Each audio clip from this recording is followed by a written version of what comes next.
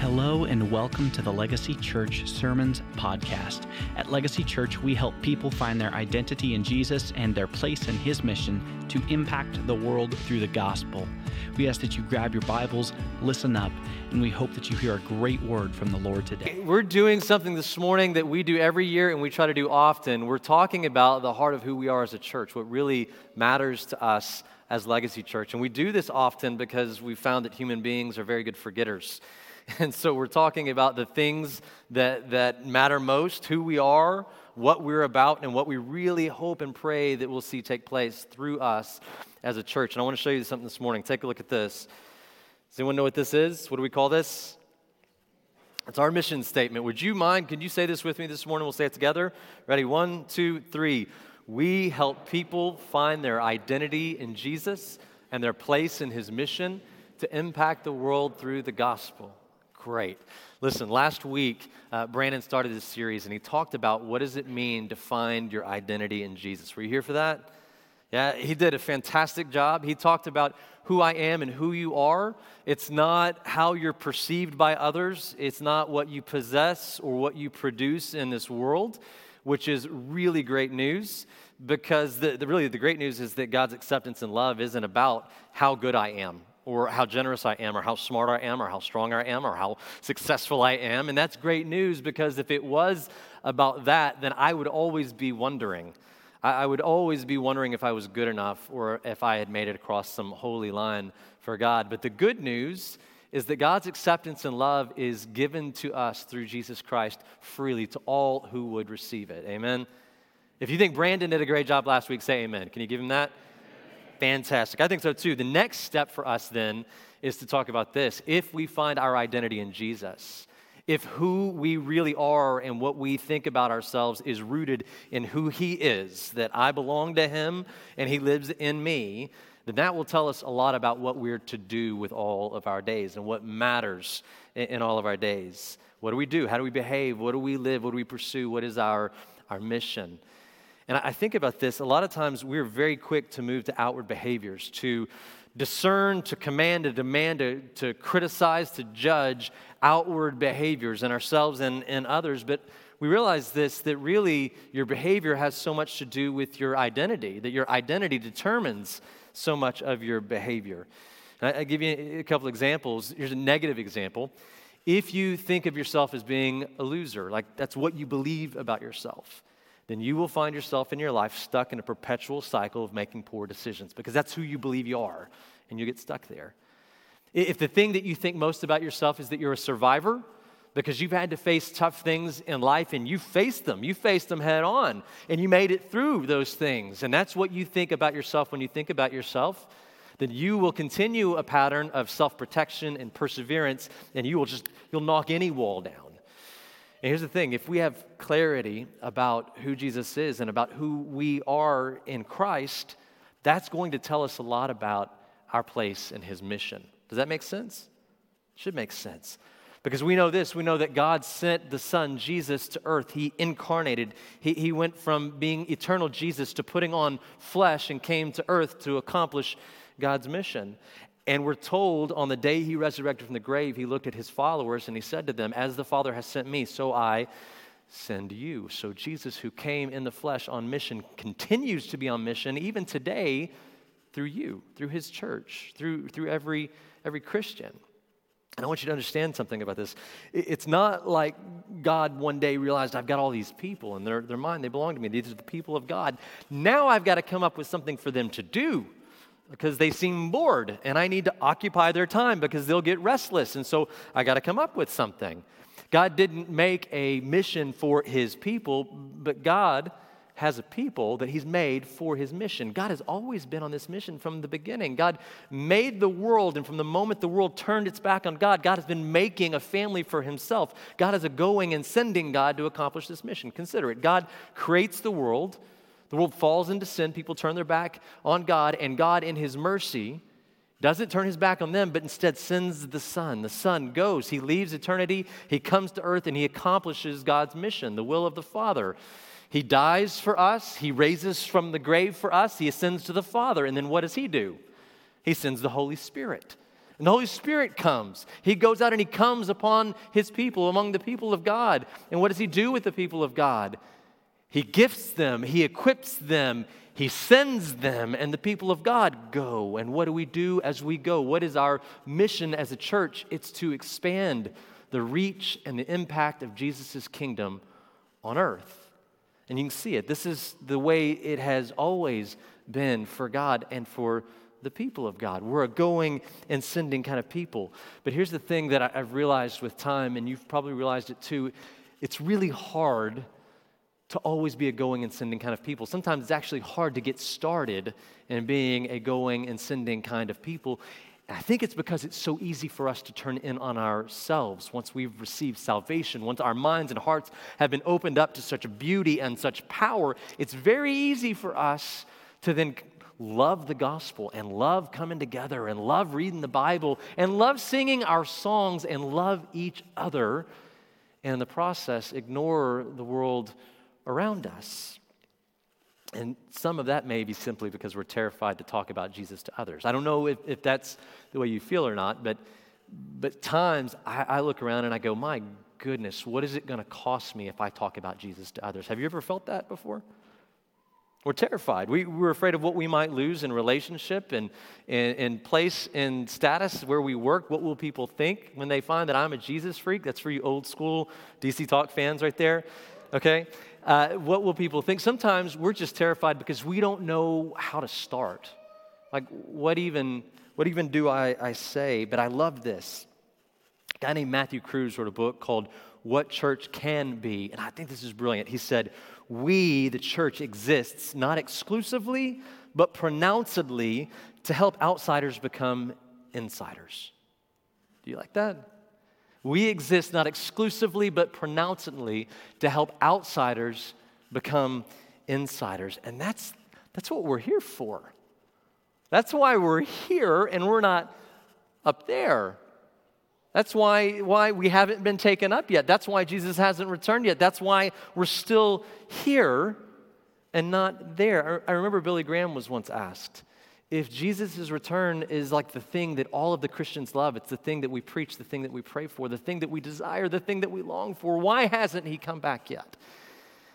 And Billy Graham, with poise and just calmness and surety, said, because the Lord is patient.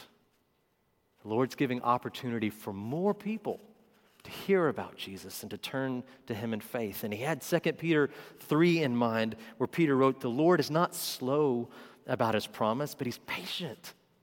The Lord's patient, not wishing for any to perish, but for all to come to repentance. And so, church, our charge as a church for every Christian is a biblical charge. It's the Great Commission. It's to go and make disciples of every nation.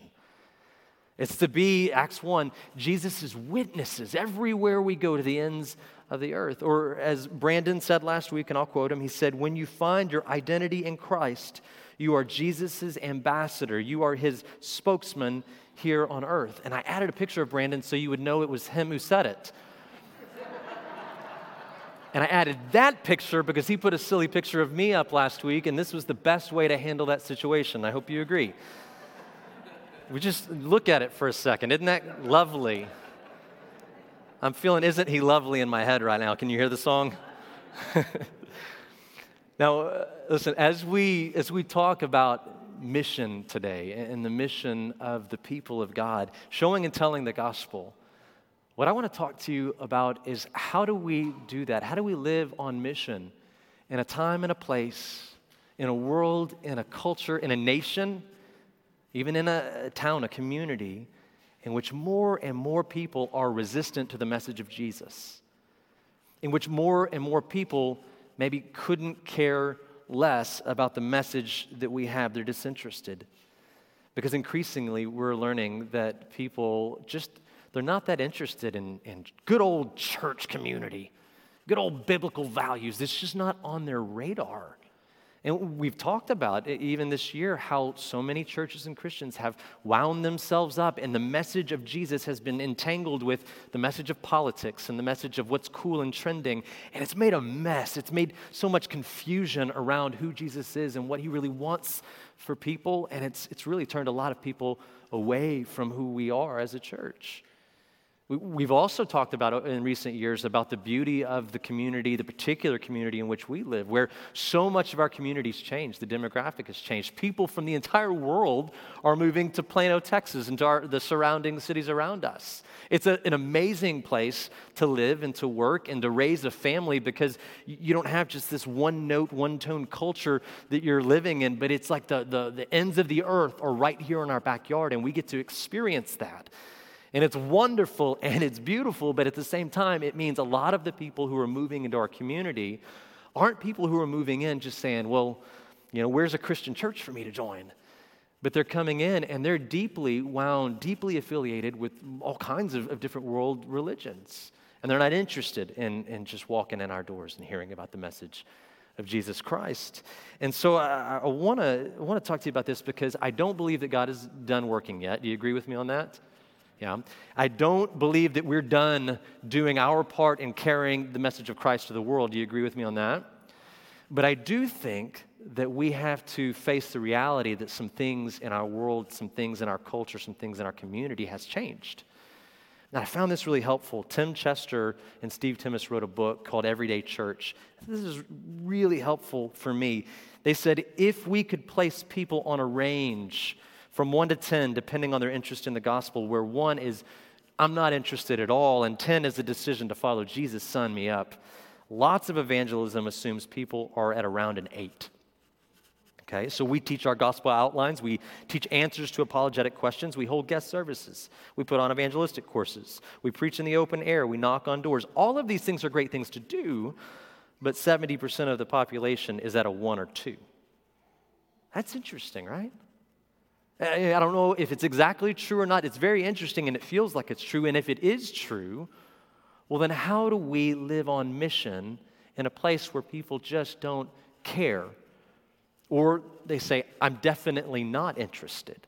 How do we show and tell the gospel in our lives in such a way that people might come into a community, might be around a people and see and experience Jesus, his love, his grace, and his salvation for themselves? Well, I think, and I believe this is really, really good news for us. I think one of the things we have to face is that through all the generations of missional strategies and evangelistic strategies that have been developed to meet people where they are, maybe the thing that we must do in this day is come back to exactly what we read about in the Bible in the first century, the first generation of the church.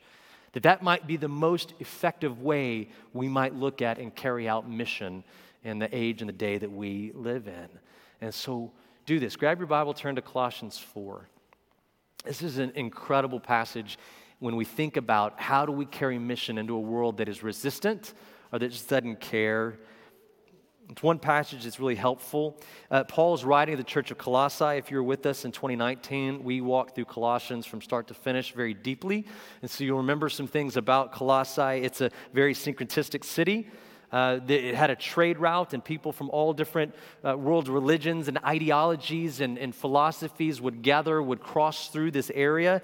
So in other words, the people whose entire lives were wrapped up in who Jesus is, the people who were devoted to Jesus in every aspect of their life, were a vast minority in the culture in which they lived. They were surrounded by world religions and all kinds of ideas, and it wasn't the predominant thought what these people did and what these people taught. And so into that culture, Paul writes these words in Colossians 4, verse 2. He says, church, devote yourself to prayer. Devote yourself to prayer, keeping alert in it with an attitude of thanksgiving, praying at the same time for us as well, that God will open up to us a door for the word so that we may speak forth the mystery of Christ, for which I've also been imprisoned, that I may make it clear in the way I ought to speak. Verse 5, conduct yourselves with wisdom toward outsiders, making the most of every opportunity. Let your speech always be with grace, as though seasoned with salt, so that you will know how you should respond to each person. Can you see there's a lot of help for us in this text? It's about a posture that we take on mission in a resistant world. And it begins, you notice, with prayer. Prayer is the beginning of mission. And I don't want that to sound like a Christian cliche or just stuff pastors say. Dr. Martin Lloyd-Jones said, everything we do in the Christian life is easier than prayer. Listen to that again. Everything we do in the Christian life is easier than prayer. And I don't know if that's true for you, or if it sounds true, or if it feels true. But I can tell you, it feels very true for me that one of the very first things that goes when days are easy is prayer. And one of the very first things that we run to when times are tough is prayer. But when we do it that way, usually the prayer is for us. Lord, save me. Lord, help me. Lord, protect me. Lord, make this stuff stop.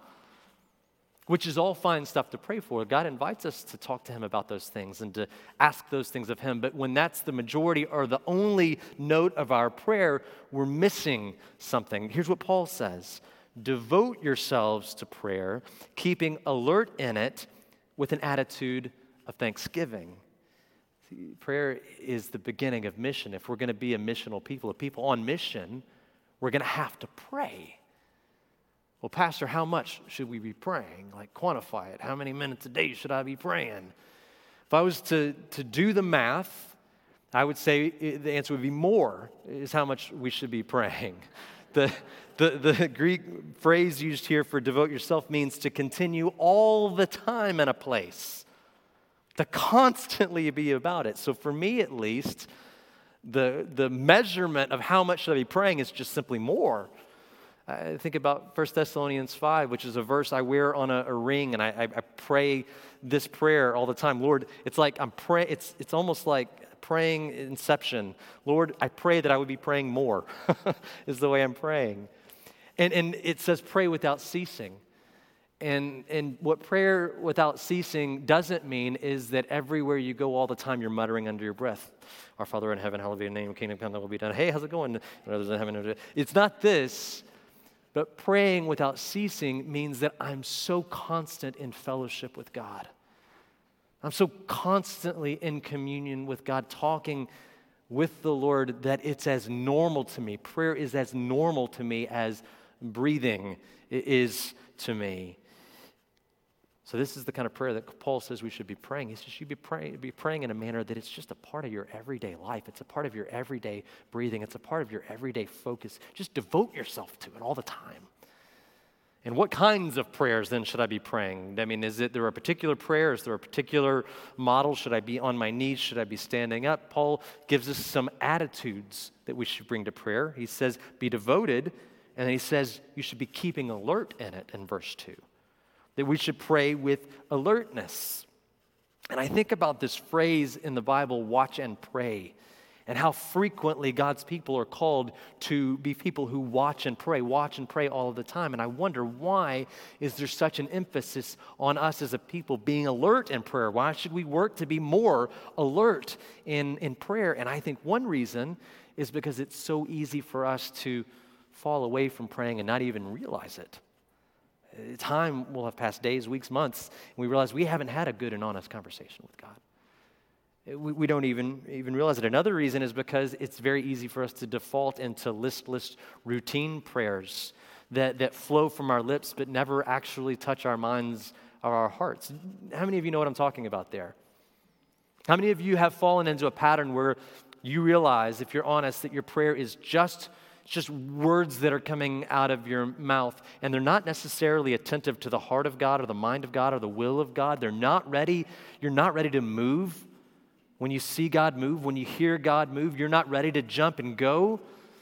That's praying that's not alert. I'll give you kind of a weird illustration. I want you to think about in your mind for a second the job of a sniper. That's strange, but think of the job of a sniper and what it takes to be a sniper. I don't know if you have ever noticed or watched in photographs or in video footage of the White House, there are snipers on the roof. Have you noticed that? If not, next time the news is on and they're panning across, look for the snipers. They're there. The Secret Service boasts in their snipers. They say they have the best snipers in the entire world, and they prove it because every month they have to requalify shooting at over 1,000 yards and hitting an accurate target. at that distance. And they have to do this because their entire job is to be a people who are on alert, who are always ready, always watching, immediately ready to react and react in the right and precise way. I think that's the kind of imagery that Paul is calling for when he says that we should be devoted to prayer all of the time and keeping alert in it. But he doesn't stop there. He says also you should pray with thanksgiving. And I think that's really important to balance the alertness, because if we're a people who are devoted all of the time to praying and always alert in it and we're never thankful, then we're going to get the jitters. You know what I'm talking about? You're going to be so wound up. Being in spiritual battle can be so intense. You will be so wound up. You're going to break at some point. You're going to crack at some point if you can't balance your alertness with thanksgiving, with reminding yourself that God has been doing great things since the beginning, reminding yourself that God has been working for you and working through you and is still accomplishing great things in your life. And that will give you the balance and the encouragement as you continue to pray for open doors for mission in the community around you. Thanksgiving lightens the load. I love one pastor said this. He said, when Paul says that our praying is to be done with thanksgiving, what he means is that we should keep our eyes on the victory of God, right? That we're not losers or even those who are uncertain. We know God wins. He's won before and he wins again. And if we have eyes to see that, we will recognize the path of his power again and again. And praying like this is the beginning of seeing God's will done on earth as it is in heaven. It's the beginning of mission. It's the prayer attitude we need to be a people who are always devoted to prayer with alertness and thanksgiving in our lives. Now, Paul didn't just start this prayer with attitude. He now gives you content. Look at verse 3. Here's what to pray, praying at the same time for us as well, that God will open up to us a door for the word, so that we may speak forth the mystery of Christ, for which I've also been imprisoned, that I might make it clearer in the way that I ought to speak. And there's three things here that Paul says that we should all be praying for. And I'd love for you to take a note on this, to write down or make a note on your phone, three things that I should be praying for with devotion and alertness and thanksgiving. One, pray for people sharing the gospel. You should be praying for people sharing the gospel. And that, my friends, should be every one of us. Remember, Spurgeon said every Christian is a missionary. So this isn't just for professional pastors or for people who leave their jobs and homes and move to the foreign mission field and are full-time missionaries in a new place. It's not just for people who have the gift of evangelism. And you know some of them. It's like, I'm not good at articulating the gospel. I trip up. I get confused. I get frustrated. I'd rather just talk theology, or I'd rather just give somebody a cup of water when they're thirsty. But some people are really good at it, and you should pray for them. And you should pray for your pastors, and you should pray for foreign missionaries. But friends, if every Christian is a missionary, you should pray that every Christian is sharing the gospel with somebody, that we're all sharing it. Paul said this, pray that I'd share the gospel in the way that I should. In other words, pray that every Christian would have the discernment, they would have the perception and the discernment when and how to not miss even one opportunity to share the gospel with those around us. First thing to pray is pray for people who are sharing the gospel. Second is pray for open doors to share the gospel. If you look back at verse 3, praying at the same time for us, that God will open up to us a door for the word. Now, remember, Paul's in prison. He says that in this passage. He's been imprisoned for this. And what does he not pray for? That the prison doors would open. Right? That's not his prayer. His prayer isn't, pray that the doors of the prison would open so that I could get out of here and share the gospel. Now, he prays for open doors for the sharing of the word. That wherever he is, whatever condition he finds himself in, that he would always find doors open for receiving for the gospel. Remember, Jesus once said that there's more joy in heaven over the one soul that has been lost and found, that has repented, than the 99 that already belongs to him. And I think Paul would take that And he would say, for me, wherever I am, as long as there is breath in my body, I will be sharing the gospel. And anything less than that would be unfaithful to the Great Commission. That's how Paul sees it. Paul would do anything to reach for that lost one. And so like Paul, we need to be praying for open doors for us to be sharing the gospel with others around us. And listen, people have said, I'm not interested. We've heard that. People have said, I couldn't care less. There's no way I would ever do that church thing again. I need you with me to accept the fact that we can't beat that. No clever strategy, no perfect articulation of the gospel can beat that. But God can. And He has beaten that before. Time and time again since the beginning, He has beaten people's I couldn't care less and I would never. He did it with you. He did it with me. And He'll do it again. And so Paul says, pray that He would, just in accordance with His own will, that God would knock open the doors of people's hearts who have said, I couldn't care less. You be faithful in sharing the gospel and pray that God would open those doors that people would receive. And I'll give you one more observation of what Paul says we should pray, because this is a prayer that I pray very often for myself. It's verse 4. Pray that I may make it clear. Pray for the ability to share the gospel with clarity. Because sometimes that's hard, even though we know it. Even though our head is sure, our heart is sure. Even if I memorized the script, in the moment, so many things can distract us. Fear, temptation, spiritual warfare. So many times we miss what's going on in the person's life, the person we're speaking with, and we're talking about this and they're way over here and we're just not connecting with them. Pray then that God would give you the ability to make it clear just as He would want it to be. Because here's the thing, we want to be a church that makes a difference. No or yes? Maybe I should have asked, do we want to be a church that makes a difference in the community? Do we want to be a church that's just a building that sits here that people drive by and go, oh yeah, that thing? No. Do we want to be a people who we love gathering, but if we stopped gathering, no one in the community would have any clue? No. We want to be a church that makes a difference in this community. And so I would tell you this, if you aren't already praying in the way that Paul has called the church to, begin now. Get passionate about it. And keep doing it over and over again. And this is the great thing, because the church at Colossae, we know that they were healthy Christians. They were a healthy church. Paul, at the beginning of the letter, says, and I've heard your reputation. You guys are doing phenomenal. I love it. I love what I hear about you.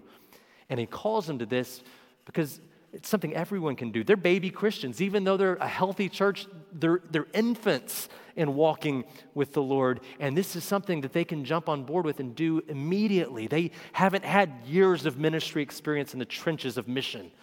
They haven't had ministry training, theological training that they can fall back on. And I can tell you right now, it's really, really easy for me to fall back on years of experience in ministry or training that I've received and not jump into praying faithfully in this way with devotion and alertness and thanksgiving, praying that God would open doors, praying for each of you that you would be sharing the gospel, and praying that God would win souls. It's easy to fall back into the patterns of things we've learned and not be active in prayer like this. And so if you're in Christ, you're on mission. You have a place in His mission. You in every way, if you're in Christ, you're found to be called on mission. So here's what you do. You start talking to God about people. And you keep doing it. You keep talking to God about people over and over again. It's like the first half. The second half of this sermon is verses 5 and 6. Paul talks about praying, and then he talks about how we live. Listen to verse 5 and 6. It's so simple, but it's so hard for us. Conduct yourselves with wisdom toward outsiders. Doesn't that sound easy? Don't we fall on our face all the time at this? Conduct yourself with wisdom towards outsiders, making the most of every opportunity. Paul says the way that we live, our lifestyle, should be trademarked by wisdom toward outsiders. That the way we live should be so compelling to people, it causes them to ask questions. Paul's talking to people who are living in a hostile environment. And he wants them to engage others effectively in proclaiming the gospel. He wants every Christian, every single one of them, demonstrating in their lives, in the way they decide things, the way they react to things, the way that they chase things in life. He wants it to always reflect Jesus' teachings and Jesus' own characteristics and his manner as they go throughout life. And not only does he say you should be wise, but you should always be wise. He says, make the most of every opportunity. Please do not waste even one moment where you could be declaring, demonstrating, proclaiming the good news to people around you. Jeff Vanderstelt said this, and I love this phrase. He said, we should live in such a way that it would demand a Jesus explanation. That's good, right? We should live in such a way that people are like, what is going on here? And the only answer could be Jesus. And I think in a resistant culture, this is what it takes. In a culture where more and more people just they don't care about what the church has to say, they're just not going back there again. This is what it takes. The most powerful and most potent thing a church can do to reach people who just aren't that interested in us or our Jesus is to let them see changed lives, to let them see changed hearts, to let them see truly changed attitudes. And here's the deal. If you and I respond to the news in the same way that a person who's far from God responds to the news, that's not it. And if you and I sound like the Facebook and Twitter trolls, that's not it. And if you sound like the pundits and the politicians and the maniacs and the conspiracy theorists, that's not it. And if you run after, you pursue with your life and your whole heart all of the same things that everyone else in the world is pursuing, that's not it, right? And if in general you behave and you act and you smell and you sound and you look just like the general population, absolutely nothing compares to a it. life found in Jesus. If we understand anything about nothing ever could compare and how Jesus to who Jesus is and who he life. has created you to be. To change us from the inside out. If he is changing us, then guess what? I can't say it more simply than nothing this. We should be compares different to Jesus. We should be vastly different. Like 2 There's a true Corinthians statement 3, in Acts chapter 9 when Saul meets him, and it's a true statement like today Christ, where I hope you one were degree meeting of with him glory face to the face next. And if Y'all pray that's with me. true, we should be vastly different than anyone else in the world. God, we come before you this It should morning be what Vanderstelt said. We should live in such a way that it overwhelmed by your demands goodness. a Jesus explanation. They'll see something different about us in our Overwhelmed by your priorities and our grace and your manners love and the things that we chase and the that way you that we give out so respond to freely. tough times and the way that we celebrate good times. Everything That will you just give look us in spite different of and it will ourselves be sometimes, noticeable. God. And people will go, what is going on with these folks? God, I pray this morning And the only answer could be that we would Jesus find is our at every identity in moment you, that we would find have our to only use in this hope, our way. only peace, And then verse 6, he says this. that we would find Live everything wisely we are and speak rightly. in who Let your you are. speech always be with grace. God, show as us though seasoned what with it is salt, that you have for so us. that Show you will us know how the you should plans that respond you to have each created person. for each one of our lives, God, and show us how much Unfortunately, a lot of better people those think plans when are Christians talk when to we people who aren't trust you with Christians, everything that we that are. our tone is going to be harsh or judgmental or arrogant. God, work in us, speak We've through got to us. face that. God, It's and our empower responsibility us to to change take that God-given identity It's our duty out to this world, to the name of to Christ. share it with It's our people duty who as a so church desperately to desperately change need to hear your the message. narrative. That when Christians speak, God, your goodness those never who are not fails. Christians, what did Paul say? Help us Our never words should be full to forget that. of grace. The word in grace, Jesus' name I pray. it's actually Amen. deeper and more profound than we may realize at first reading. The word literally means that which affords joy. In addition, delight. In addition, goodwill and good intentions. In addition, loving kindness. That's a pretty robust definition. That I should speak in such a way that people go, I see joy and delight. I believe there's always good intention and goodwill and loving kindness coming from this man. And I wonder if that's the vibe that people actually pick up when they speak with me.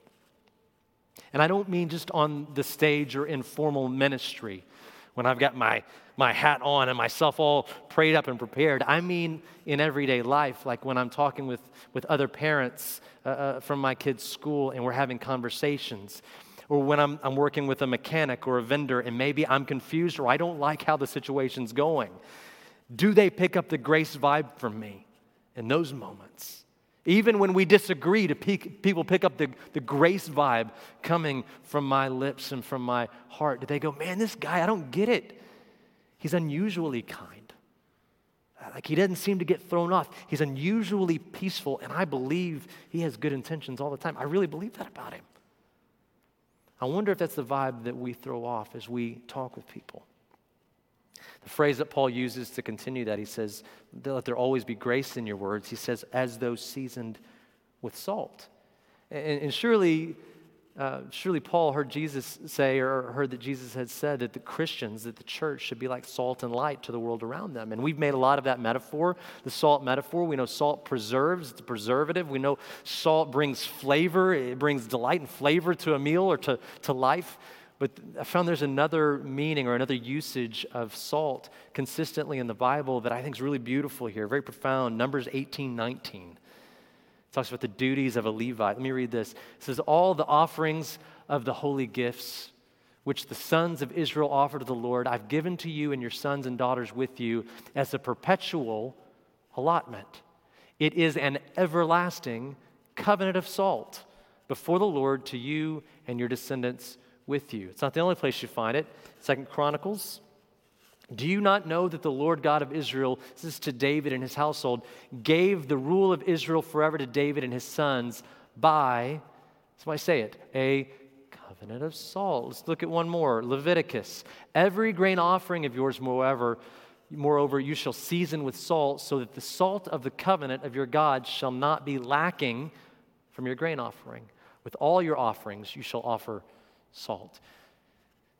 Seems like there's a meaning here that we're picking up, that a covenant of salt refers to a unique and special kind of bond, an impenetrable bond, a permanent bond between the Lord and his people where things are just as they should be.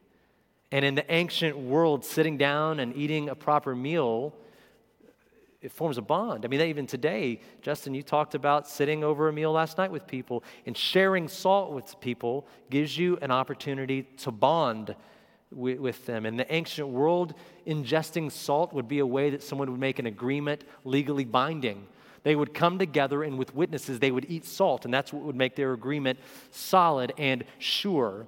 And so for us, when we think about the covenant of salt, you get the picture that the biggest use of salt is this idea of unbreaking vow, of unbreaking permanence, that God's relationship with us is so sure.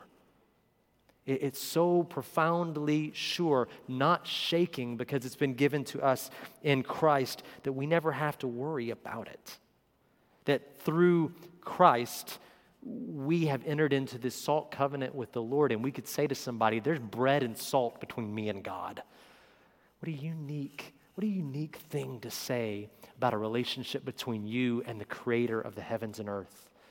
There's bread and salt between us. And what does that have to do with us being seasoned with salt in our words, or being the salt of the earth to the world around us? Well, all of those things. Every one of those things. We become a covenant of salt people. We have this unique bond with God, and that's a relationship that's not going anywhere. It's not going backwards. It's been made sure in Christ. And it's not like I'm kind of okay with God right now, but I don't know how I'll be next week or next month. I have an unbreakable covenant with the Lord. And guess what? This covenant isn't closing life on us like so many people think it is. Man, if I follow God, life will just close in on me. But it does the very opposite. Life with God is salty and savory and secure. It is not the dull, sanctimonious picture that people have of Christians. And Paul says our words should reflect that. In other words, when we speak with people about God and we speak with people about life and faith, it should be salty. It should be delicious. It should be full of joy and delight. It should be witty. It should be thoughtful. It should be content. And surely it should be robust and full. That's how we should talk about God. It's how we should talk about having a life of faith, not with timidity, but with profound security and surety in the goodness and the greatness of our God. So how do we get there, Pastor? Is there a class? Do we have a class at Legacy Church on salty gospel sharing? Next week, we're not. I turn you to what Jesus said. Jesus said, out of the overflow of the heart, the mouth do speak, right?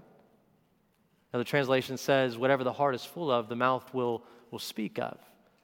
And that takes us back to prayer, doesn't it? Takes us back to prayer.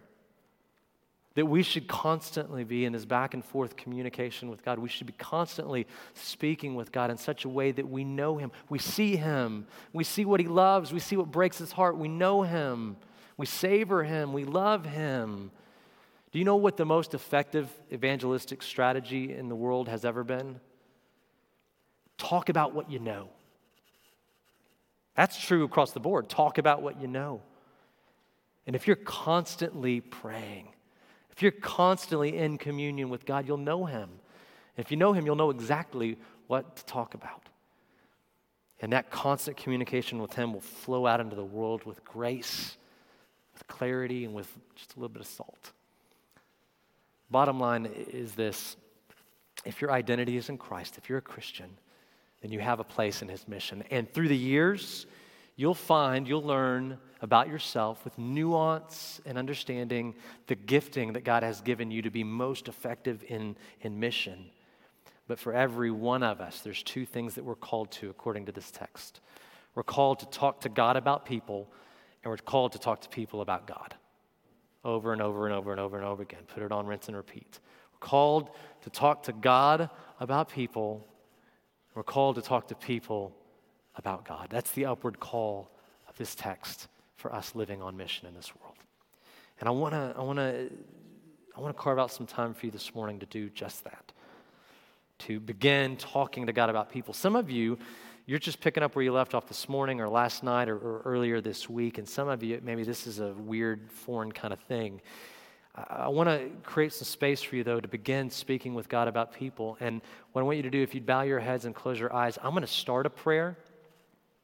You've already, as you've looked at this text, seen the kind of attitude and the kind of content that you can be praying. But let me get us rolling, and then I'm going to step off stage, and I am going to give you a couple of minutes. And Laura's just going to play underneath while you're praying, but we're not going to rush this moment.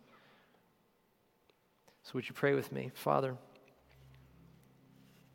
first and foremost, we thank you and praise you that we don't live by a gospel of prove yourself worthy of acceptance and love. And Father, thank you that though at one time we were enemies of God, that we believed that we had to prove ourselves and we were setting a course for ourselves, that you broke through. You broke through to our minds and our hearts, to the very experiences of our lives, and reached our souls and said, my child, through Jesus, your sins will be forgiven. And for everyone in this room who came to a moment where they stopped pursuing life on their own, but we've entrusted our life and our faith, our present and our future in Jesus' hands, we say thank you. Thank you for saving us.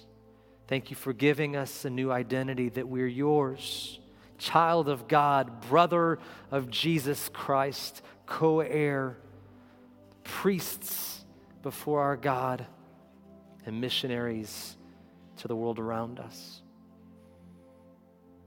And this morning, would you bring to mind the many, and I know it's many, the many people we encounter throughout the week who just have not received life and salvation in Jesus Christ to this moment, and there's no other way to say it, but they need you.